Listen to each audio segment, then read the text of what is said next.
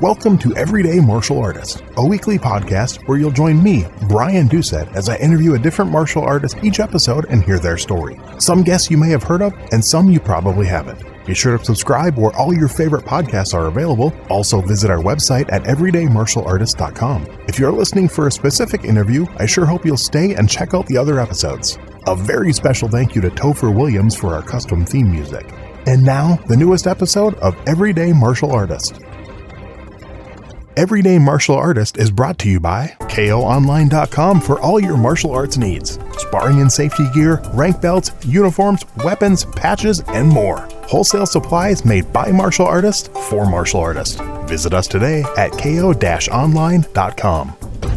Hello and welcome to Everyday Martial Artist. I'm your host, Brian Doucette, and as we do every week, we're joined by a brand new guest talking about their life and their journey throughout the world of martial arts. My guest today was born in Massachusetts. His father was a 1976 Olympic alternate. He wrestled and graduated from Brown University with a degree in business, economics, and organizational behavior and management. He was a world champion and competed for the U.S. 4 times as an Olympian and won bronze twice. After retiring from competition after the 2004 Olympics, he returned in 2012 to coach the U.S. Olympic team in London. He has coached many notable students, including the first person ever to win judo gold for the U.S., Kayla Harrison. He owns and operates Fujimats.com and Fujisports.com, is also the founder of Pedro's Judo Center in Wakefield, Massachusetts. The movie about his life, Fury on the Mat, is very well known. He's married, has 4 children. Please welcome my guest today, Jimmy Pedro. How are you doing today, sir? I'm doing terrific, Brian. Thank you so much for having me on. Thank you. I appreciate you taking the time to do this. And kind of what we like to do with all my guests, I want to jump back in and go back to the very beginning. I want to know what led to that first interest, that first spark that started your martial arts journey. Well, that's quite comical because there was no spark. It was literally thrown into the fire. You know, my dad was a judo instructor, ran a dojo. So ever since the age of 2, I was running around a mat. And at the age of 5, I didn't really have a choice. He said, "Hey, you're doing judo, whether you like it or not, get on the mat, go." So nice. And I had no choice, and I didn't look back ever since. Well, now I've had a few with kind of a similar beginning. So then I asked them, once you got to that age where you could have made that decision and said, "I don't want to do this anymore," what was it about it? What made you want to stick with it at that point? I don't know if I had ever got to that age. Your dad still says you can't quit, huh? Yeah, literally. My dad was like, "No, I don't care. You're doing judo. It's good for you. It's good for your health. If you're not going to play other sports, you're going to do judo." Of course, I went and I tried playing, baseball and football and all kinds of other sports, and I loved them, had fun doing it. And then, of course, one year when I think I was 14 years of age, I lost the national championships that year, and my dad said, "See, that's because you're playing all those other stupid sports. You're going to do judo now and dedicate yourself to judo so that doesn't happen again." And so there went the other sports that I love to play, and lo and behold, I became a full-time judoka. Nice. Oh, you did do wrestling, though. I did, yeah. So what age did that start?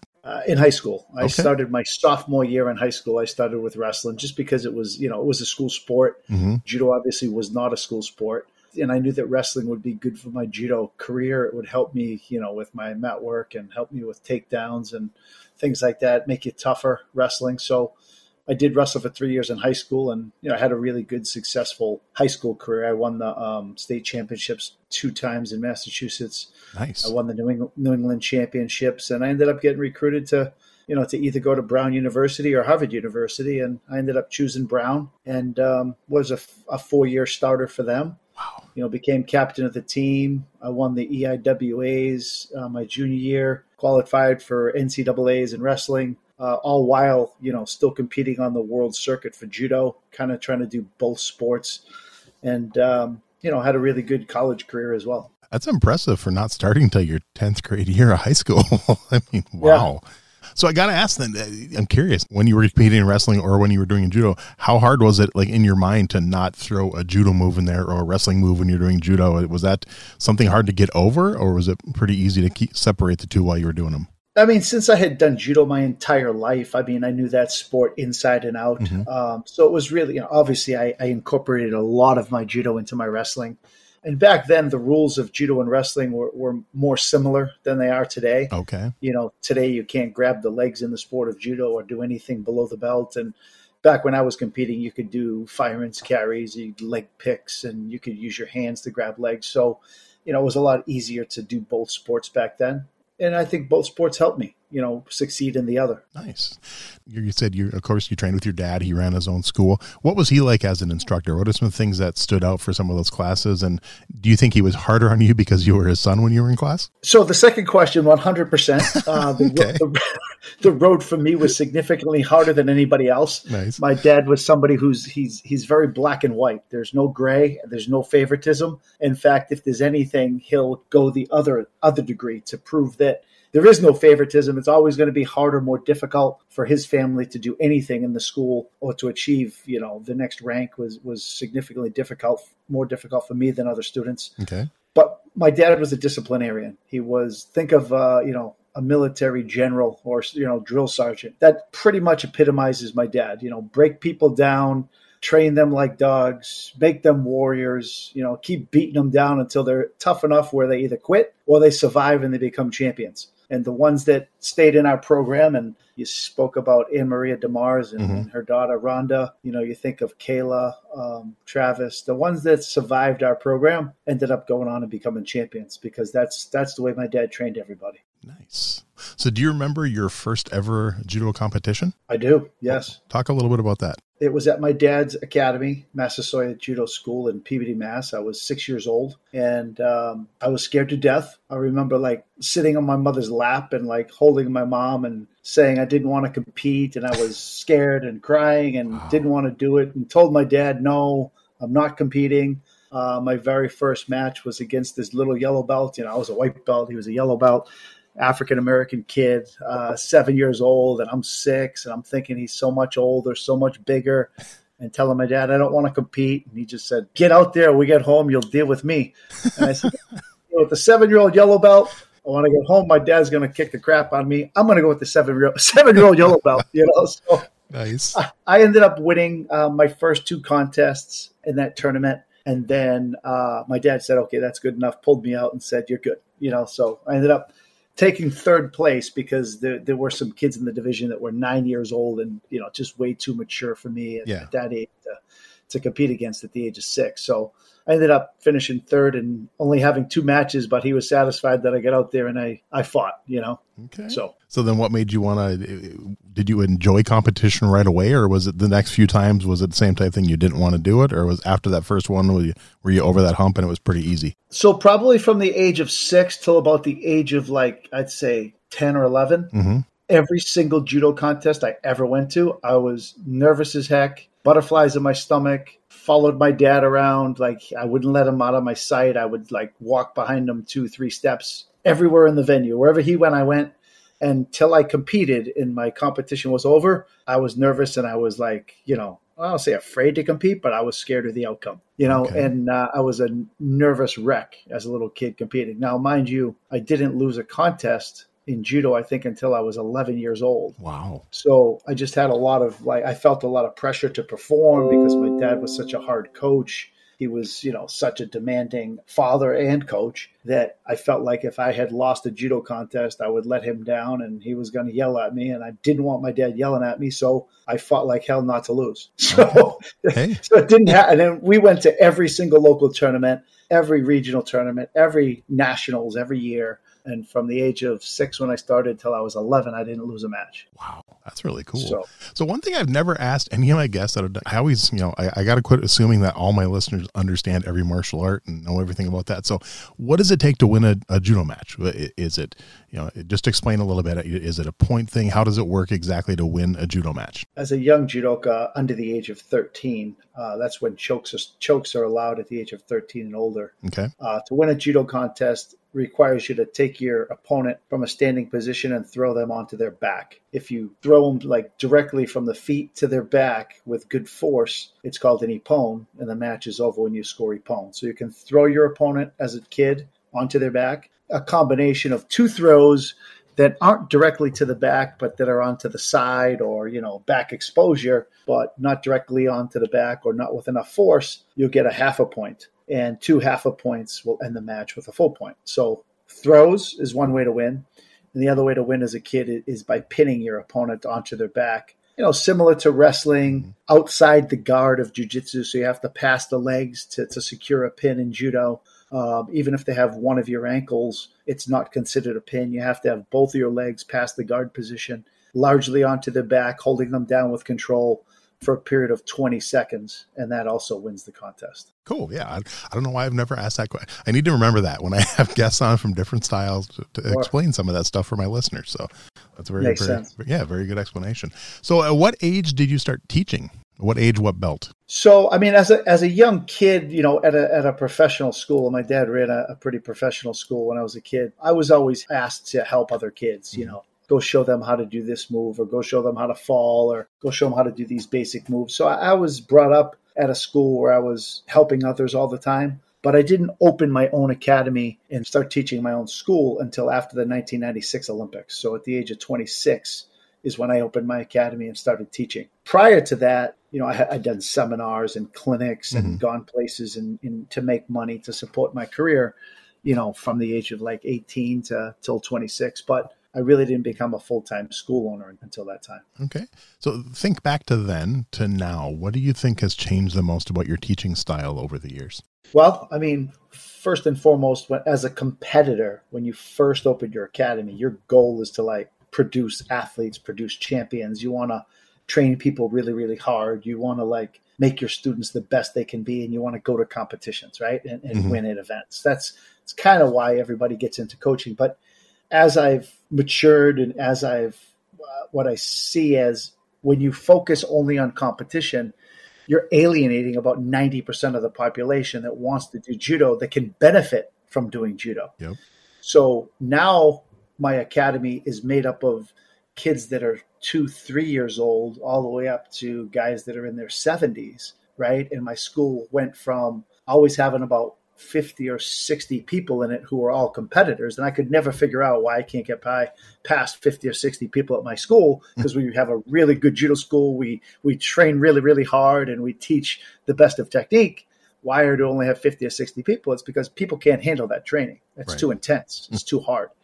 So when I started having recreational programs and I started exposing the community to the benefits of judo outside of competition, right? Gaining confidence, learning how to fall safely, learning how to protect yourself, learning how to stand up to bullies, setting goals, being disciplined, not necessarily training hard, but having fun, learning the skills of judo and staying in the sport to better yourself as a person, to be more fit, to be, more confident. I then shortened my training schedule, divided everything by rank. We have a basic kids class, we have an intermediate kids class, we have an advanced kids class, and then I have a competition class. So I have, 4 or 5 different levels for kids and the same for adults. And when I did that and I professionalized my school and I made it less about competition and more about changing people's lives and making it more of a community, we now have over 300 people at my academy training just judo. And we don't teach karate, we don't teach jiu-jitsu. They can take that at another place, in another business that's run beside mine. But my judo academy as a standalone has over 300 actively participating members. That's impressive. Very cool. Nice. So go back a little and talk about your black belt test. What was that like? And was that testing, was it just in front of your dad? Was there other, higher ranks involved, or just a little bit about your black belt test? So my dad was a little bit old school. Of course, there's requirements for black belt, whether it's time and grade, prove yourself in competition, know a certain amount of techniques, have, certain knowledge in the sport. My dad always believed that a black belt at our school should be somebody that could go out there against any adult and defend themselves well and handle themselves in an appropriate way. In addition, in competition, when that black belt steps on the mat, he's no longer is losing to any brown belts or anybody below them. They're consistently beating all the ranks below them and can hold their own against other black belts. And that was his way of deciding who was ready for black belt. I didn't have a test where I stood in front of people and demonstrated my techniques. I proved myself in competition. Okay. So I earned my black belt when I won the high school national championships in the sport of judo. So I had won the national championships many, many times up until I was 17 years old. At 17, I was still a brown belt, but most of the kids that I was competing against at the high school national championships, they were already awarded their black belt. And so when I won the high school national championships and beat all of the other black belts in my division, my dad said, "Okay, it's time. You can be promoted to black belt." And that's how I got my black belt, was by beating other black belts. Okay.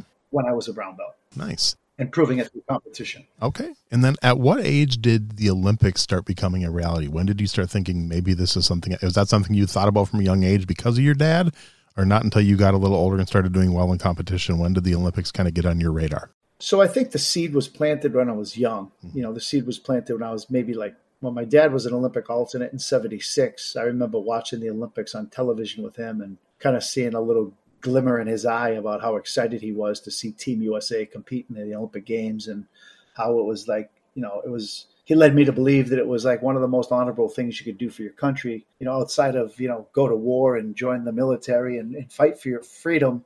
Mm-hmm. The second best thing would be represent your country, in sport at the Olympics.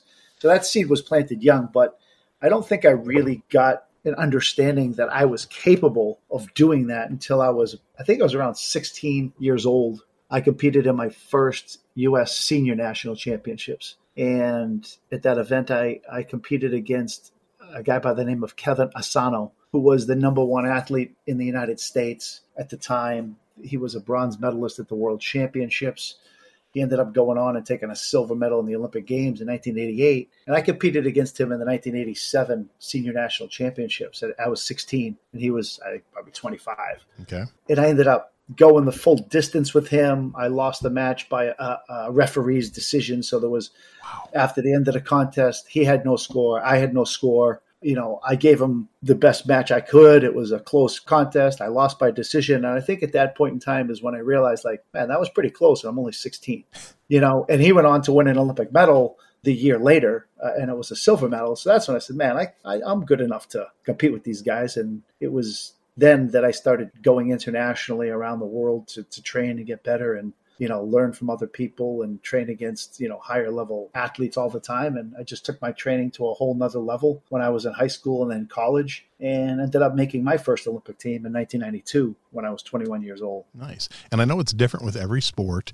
So when you actually went to the Olympic qualifiers and made it, how far was that before the actual Olympics? So after you got ready for it, you won. And then how much training did you get to do before you left for the Olympics? So in the sport of judo back then, you just had to be the best athlete of the United States. You had to win the Olympic trials. Back in 92, they had the Olympic trials in January of 1992. Okay. So I won the trials in January, and then the Olympics were in July. So I had a good, 6-7 months to prepare for the Olympics, which, constituted of getting on a plane and going to Paris and competing in the Grand Slam in Paris, then doing a camp there, then staying for the Austrian Open and doing a camp in Austria the next weekend, and then following that up with the German competition and the World Masters in Germany, followed by another training camp, then go to Hungary and compete in Hungary the following weekend. I spent 6 weeks in Europe straight from February till mid-March, come back, compete in the national championships here in April,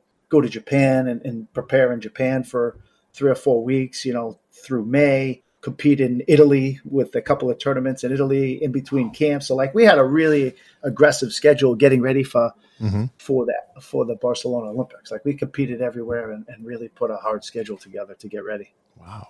And what was that very first Olympic experience like? What are some things that you remember about that? It was disappointing for one moment, right? And that's to win an Olympic gold medal. And when you dedicate, from the age of 6 until you're 21, that's 15 years of your life missing birthday parties, vacations, friends and family activities. You're spending a lot of time alone in a foreign land, getting yourself out of bed, going to practice, coming back, working out in the afternoon, weightlifting or running, getting a nap, going back to another judo practice and doing it over and over and over again for a lot of years to get ready for that moment. And when you go to the Olympics and you don't perform to the best of your ability, well, I performed to the best I could, I think. I just didn't win. Mm-hmm. And so when you don't succeed and you don't reach your goal, it's very disheartening. And to me, it was disappointing and somewhat depressing, especially when the gold medalist was a guy from Brazil. And it's somebody that I had never lost to in my life. The silver medalist was a guy from Hungary, who I think I had beat him twice. He beat me twice in my career. And then The bronze medalist was a guy from Cuba. And I never lost to him in my career ever either. So when you look at the medalists, and you're not one of them, but you're very capable of being one of them, it was disappointing. And at that Olympics, I won 2 matches, and then I lost my 3rd match to a guy from Japan. Really tough, hard-fought match, but I came out on the short end of it and lost. So tough matchup. Was that not doing the best that you knew you could? Was that kind of what drove you to go back and go for it again 4 years later? Absolutely. When you don't reach your goal, you don't succeed, right? If you don't try again, you're definitely not going to reach it. That's 100%, right? 100% that you won't get there. So for me, it was, hey, didn't do it this time, but hey, let's rededicate ourselves and let's try to get back and make the most of the next opportunity. As an actual athlete, you've gone 4 times. Now, what's the record for judo? How many times, what's the most someone has gone? I should have looked that up, but I don't know. I'm not sure as far as like worldwide what the record is. Mm-hmm. I think that in the United States, there's been a few 4-time Olympians. Okay. I know that, I know that Jason Morris was a 4-time Olympian. I know that Brian Olsen was a 4-time Olympian. I'm not sure how many others made 4 games. I don't think there was very many more though. Okay. Now, obviously you ended up doing better each time, because I think it was at 96. Was it 5th place? If I remember correctly? So 96 was Atlanta, and I actually won a bronze medal. Okay. Sorry. I stepped on the podium. I won a bronze. So that was amazing. It was in the States, all my friends, family, everybody was there. It was in an American crowd. So, the whole crowd was behind me, and it was really electric to do that in the United States.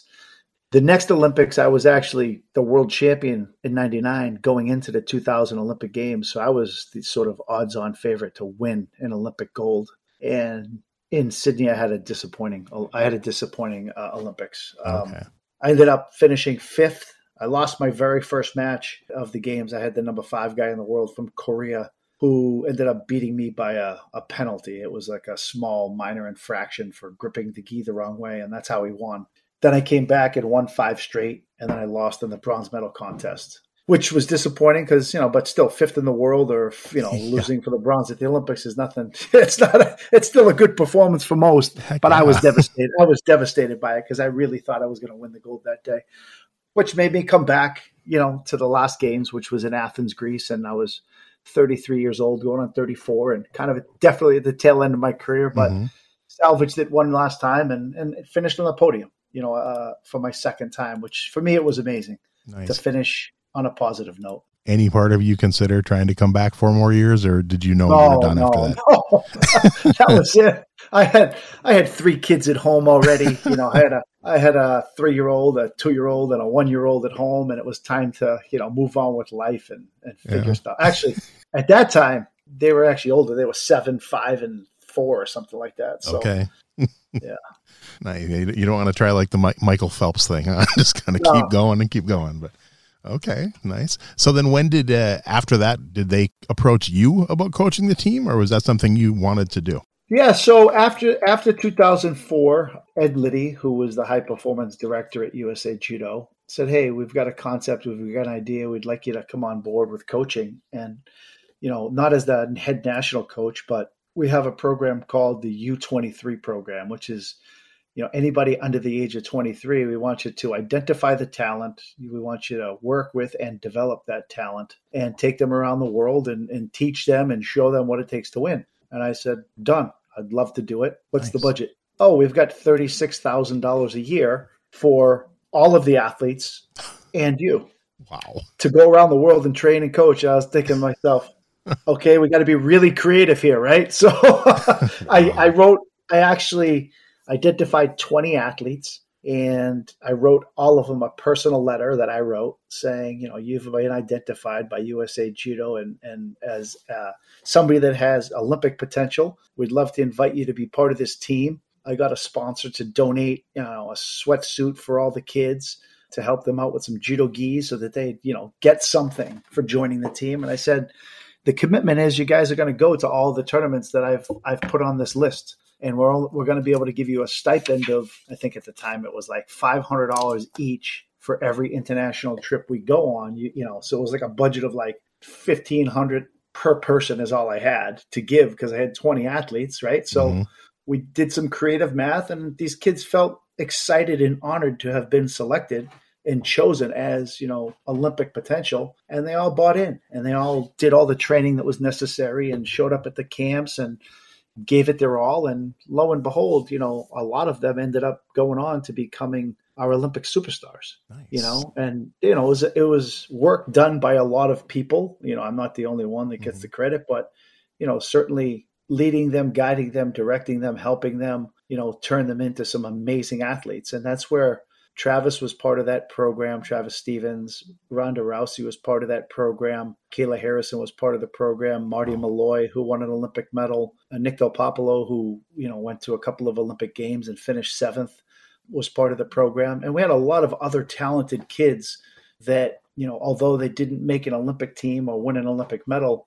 they progressed, and we really put United States judo on the map as like a strong powerhouse in the sport. Nice. So, and a lot of those kids are still doing judo full time today, which I'm very proud of. You have, Harry St. Ledger, Gary St. Ledger. They're both part of like mixed martial arts programs or running professional judos today, judo dojos today. And they were part of that program as well. And a lot of these people stayed in judo and are now giving back to the sport, which is nice. Is that program still going? It is not. No, that was something I did for like 4 years from 2005 to 2009. Okay. And then in 2009, I took over the head coaching job at USA Judo, and I led the Olympic team to the 2012 Olympics and then the 2016 Olympics as well. Okay. So what's more nerve-wracking, competing yourself in the Olympics or doing it as a coach and watching your students compete? Watching your students compete is much more nerve-wracking. When you're an athlete, you can control the destiny. You directly can affect what happens at the end of the match, right? Mm-hmm. And the other thing is, once the competition begins, you're no longer nervous. You no longer have anxiety. You get it all out while you're competing. And once you're in the flow of competing, you just compete. You're not nervous anymore. As a coach, you're constantly nervous. Every match you're nervous. You don't know what the outcome is going to be throughout the entire contest.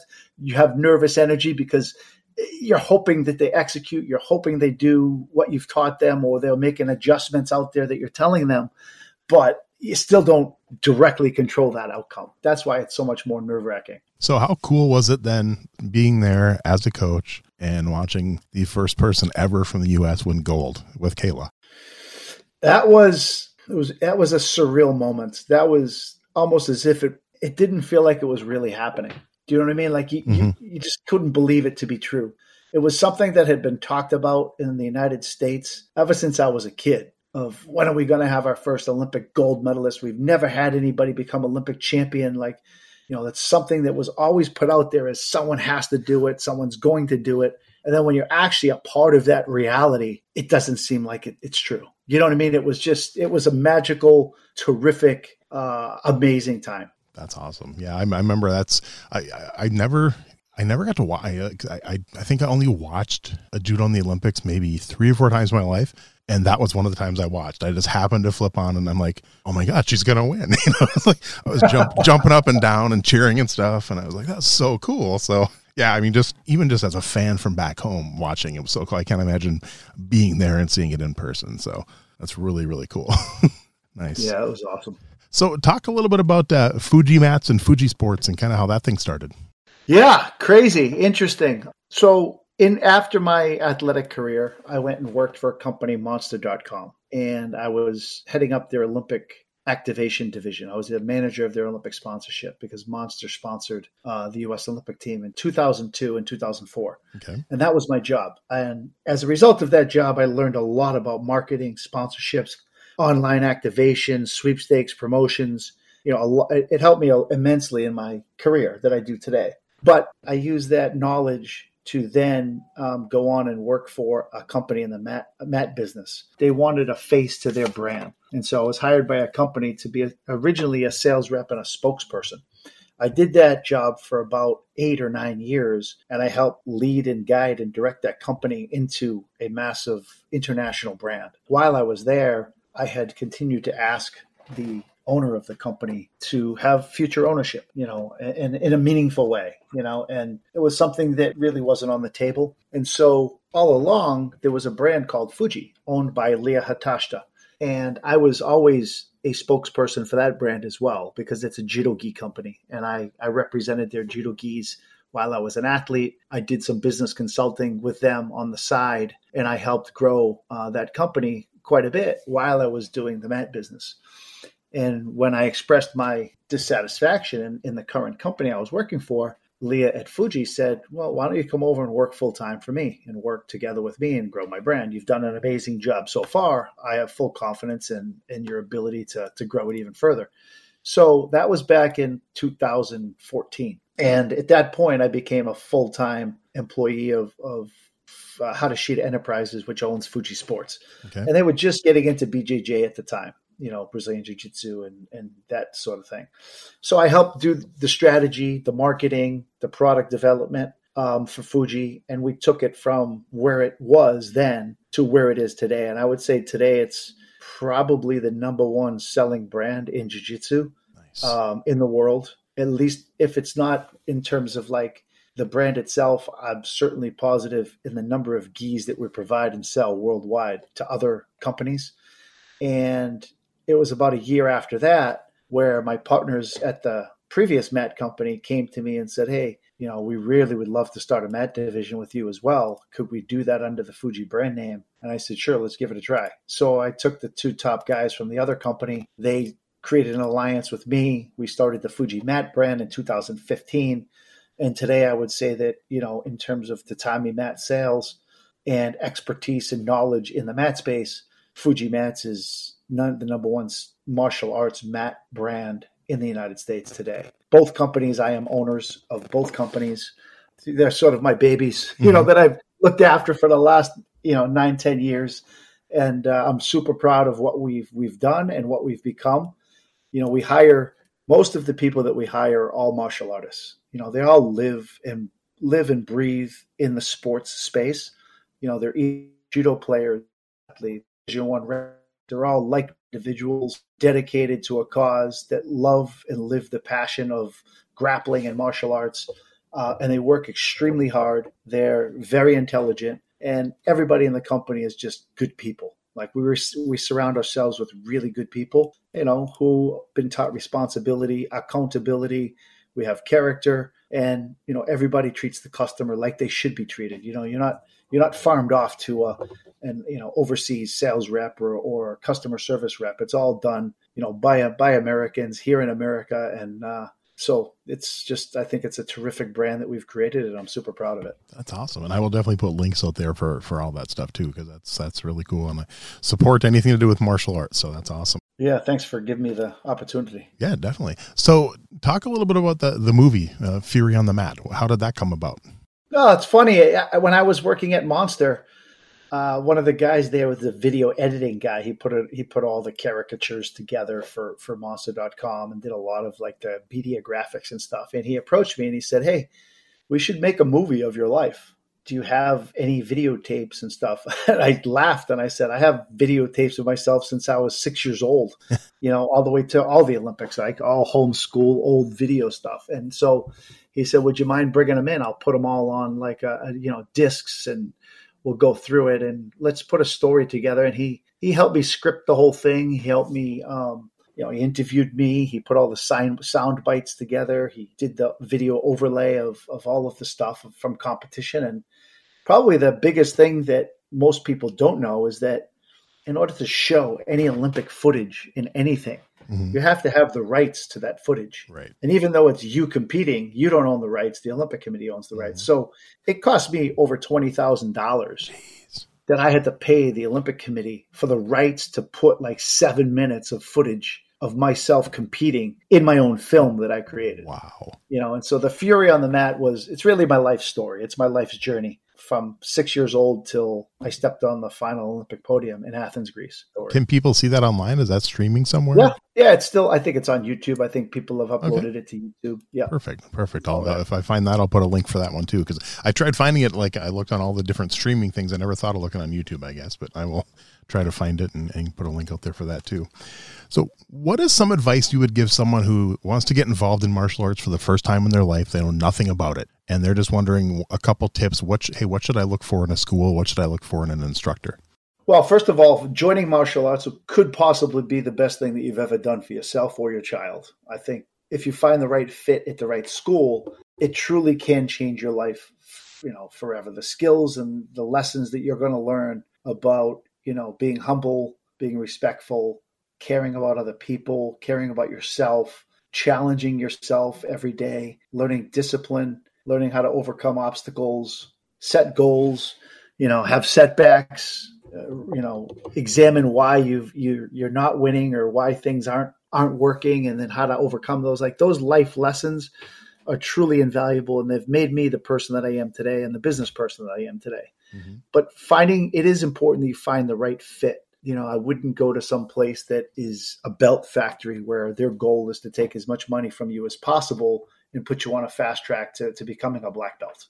I really think you need to find the right martial art that fits your lifestyle, and certainly judo's not for everybody, but jiu-jitsu in the right academy can be. For a young kid, I think judo's an excellent choice. Somewhere between the age of 5 years old and 25 years old is a good age to start judo. After that, it's a little bit tough of a sport to do. And, there are some taekwondo, karate schools out there with really good instructors. Just find a place and be sure to ask the parents of the students that are in that place, what this place is like and what do you like about it and what don't you like about it, mm-hmm. Because I think it's important that you find the right fit. And certainly the instructor, somebody who's there, who lives and breathes martial arts, who's always present at the school, somebody who cares about people. If you find that a dojo that has that, then you found a gem. Nice. I like that. All right. So you've had a lot of your students have had success switching from judo and moving into the MMA octagon, as I say, I guess. People like Kayla and Rhonda and Rick, they've had, success in MMA. So I'm just curious, are you a fan of MMA? And is that something you ever thought about in your life, possibly stepping into the cage? So for me, it was something that I never considered because, the UFC really didn't come around until I was almost 30 years old, right? I think the first UFC was 1996 or somewhere around there. Yep. I was in the prime of my judo career, focused on judo at the time.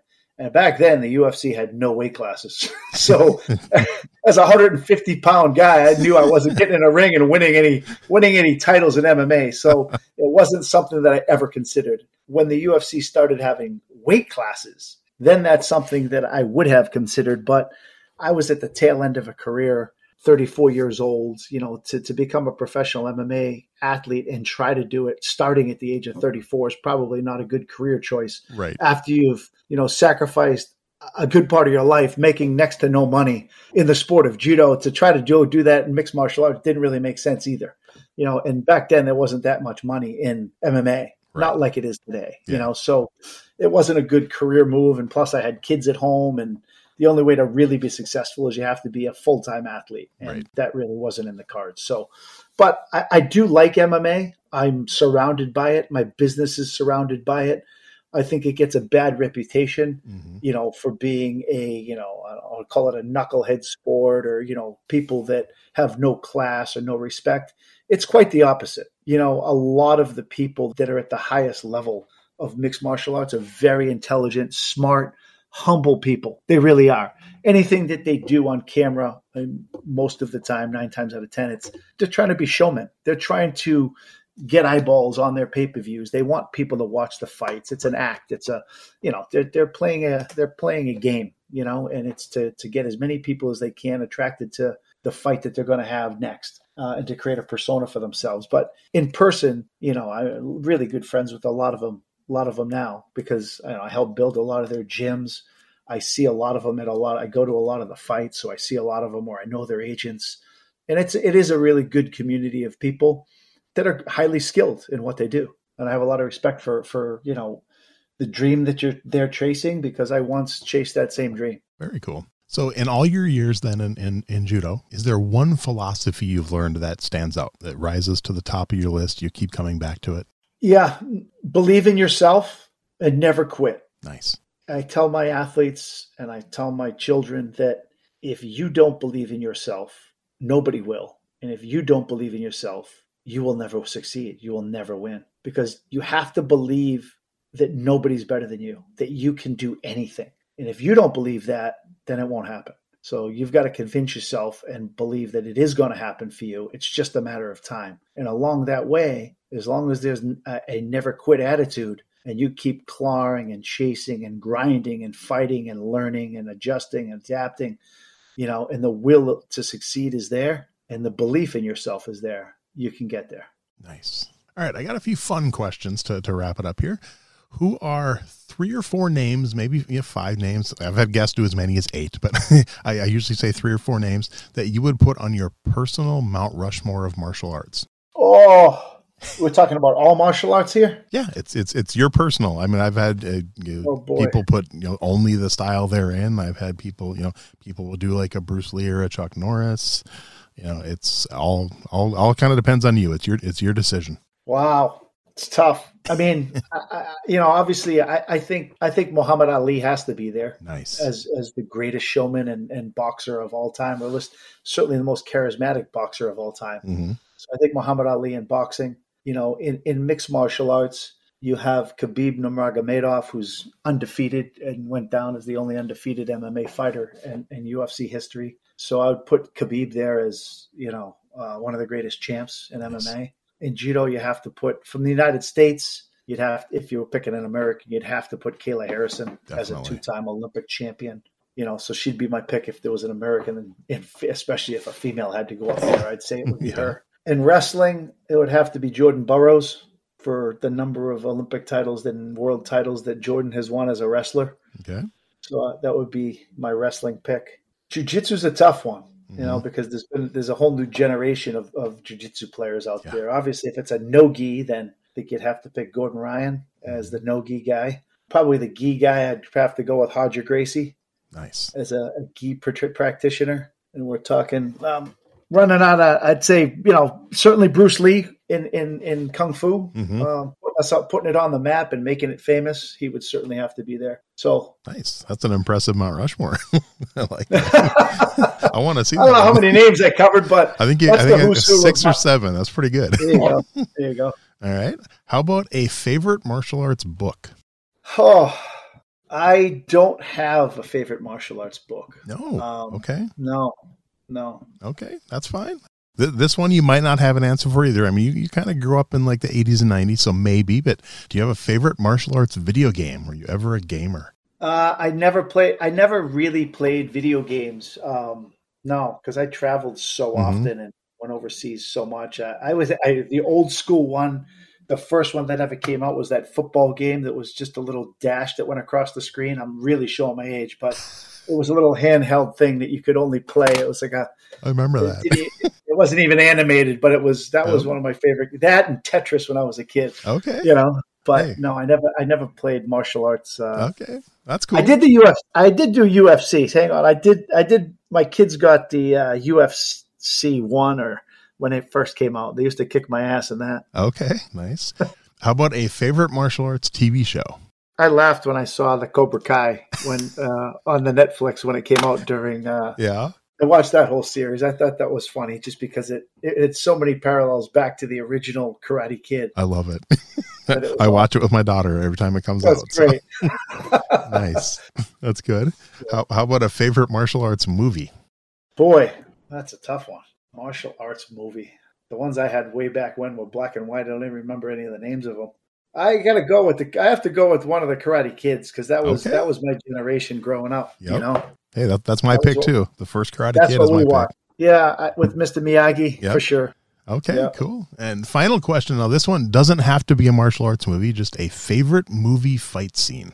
Is there any just fight scene that stands out? You're like, oh, it's so cool. I like the way they did that. It's one that jumps to the top. I think that I'm not good with names of movies or names of music and stuff like that. It's something that I'm not my forte, but there was a scene that I really liked and I forget what the movie was, but it was with Keanu Reeves and it was, maybe it was The Matrix or something like that, but it was a really good fight scene that had some legitimate judo going on in it, and arm bars and triangle chokes and things like that. But I don't remember the movie that it was specifically, but I do remember seeing the scenes and I was impressed with the choreography and the legitimacy of the actual movements.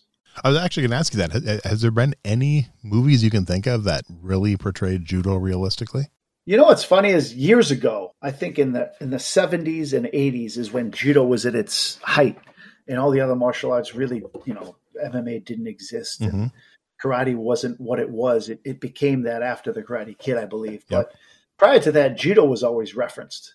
Teddy Roosevelt did judo, and there was judo scenes in movies, and there was references to Gene LaBelle was in Hollywood, and there was always like judo scenes and references to Tomoe Nagi's or a judo chop or whatever it was. There always was a reference to judo, but that's all disappeared today. Yeah, even the Flintstone stuff.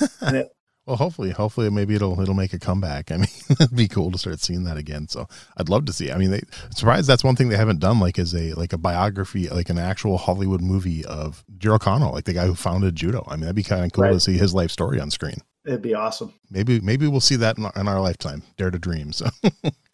Well, is there anything that I maybe haven't asked you that you want to make sure to get out there? And like I said, I'll put links for all your stuff, for your school website, for Fujimats. I'll put all that out there. But anything that maybe I didn't ask you that you want to make sure we talk about quick? No, I just loved how personal it was. And I think you covered a good gamut of my career, my life, my family, and my athletes. So well, I truly appreciate it. It's been so much fun chatting and hearing your story, and I can't wait to get the episode out towards the end of March. I'm about a month ahead right now, so in recording. All right, cool. Awesome. Yeah, but I will get a hold of you when it's coming out and stuff. But I truly appreciate your time, and it's been a blast chatting. Thank you so much. I appreciate you having me on. I wish you guys the best of luck. Thanks for listening to Everyday Martial Artist. We hope you will join us every week for a brand new episode with a different martial artist telling their story. If you enjoy the show, be sure to leave us a review. Also, be sure to check out our website at everydaymartialartist.com. There you can find all of our episodes and contact us to suggest guests and ask questions. Again, thanks for listening to Everyday Martial Artist, and we'll see you next week.